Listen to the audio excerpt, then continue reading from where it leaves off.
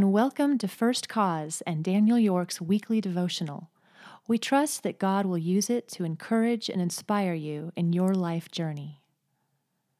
Thanks, Jeanette. This week's devotional is from Psalm chapter 15, and it's entitled Unmovable. Have you ever wondered, what do I have to do to live a stable life? To not be twisted with every fierce wind of opposition or pulled from what is right to what is ultimately degrading? How can I have the kind of healthy fellowship with God that will bring joy and fulfillment? Perhaps David sat on a lonely rock overlooking some rich grassy valley where sheep grazed and pondered such questions. The shepherd boy who would become Israel's most famous king had a wonderful relationship with God. Psalm 15 gives us his insights to what was critically important to sustaining fellowship with God and withstanding life's trials. Psalm 15 reads, "Lord, who can dwell in your tent? Who can live on your holy mountain?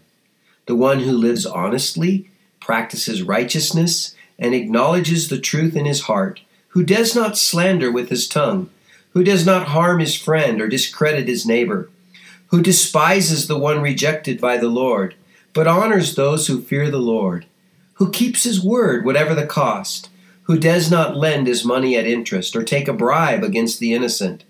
The one who does these things will never be moved." Honest character, virtuous conduct, recognizing truth, not slandering people, not harming friends or dishonoring neighbors, having nothing to do with those whom God is against, honoring God-fearers, always keeping his word, not profiting at the expense of others. These are the principles that endear us to God and help us stand firm in our earthly journey. 8 verses later in chapter 16, David wrote, "I keep the Lord in mind always. Because he is at my right hand, I will not be shaken." The Hebrew word for be shaken is the same word David used in chapter 15, verse 5, be moved. It is a nice tie to Psalm 15. When we keep the Lord always in mind in fellowship with him, we are unmovable. How do we keep him at our right hand? We hold fast to the principles I read earlier, laid out by David. Take inventory. How are you doing with the list above? Identify what is not working or where you are struggling and seek the Lord's help to fix what needs repairing. Be unmovable. Our inspirational thought comes from Polycarp.